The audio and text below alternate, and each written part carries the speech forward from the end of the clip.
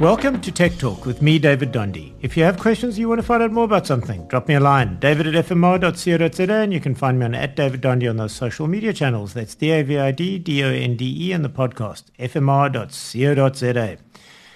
Considering where you're hearing this, I'm not going to really ask if you're into the classical side of music. Classical music has been the forgotten stepchild of music in the digital era. Now, Apple has moved to fix this with the launch of their new classical music app. Now, use does require an Apple Music subscription. What you get is all of your Apple Music that is jazz and classical and a bit towards the fringes of that imported into the app automatically. So setup is a breeze. Then you can look for a version of a specific piece of music with way more ease than you could on old Apple Music. Unlike regular music, the indexing is far better suited to the genres. A specific composer or performance won't be drowned out in an information blizzard, and it works pretty nicely.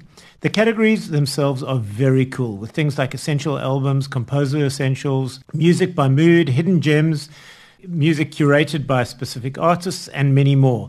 And then we get to the music itself, mostly in lossless, high resolution for those of us able to leverage the technology.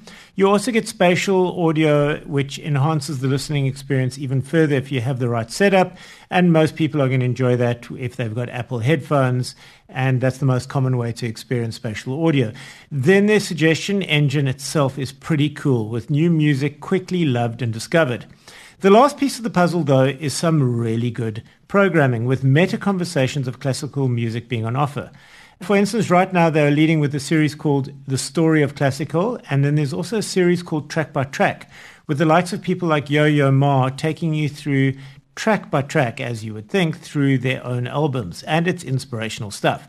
Now, Apple Music is coming soon, but not yet available on Android phones too. But in the meantime, if you have an Apple device and aren't based in China, Japan, Russia, South Korea, Taiwan, or Turkey, and you are paying or prepared to pay for Apple Music, this one is for you.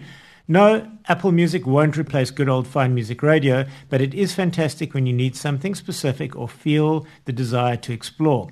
Try it now on the Apple App Store right now. That's Apple Classical Music. And that's it for this week. If you've got questions, you want to find out more about something, david@fmr.co.za. Otherwise, you can find me on @DavidDondi on those social media channels, and then the podcast, as always, fmr.co.za.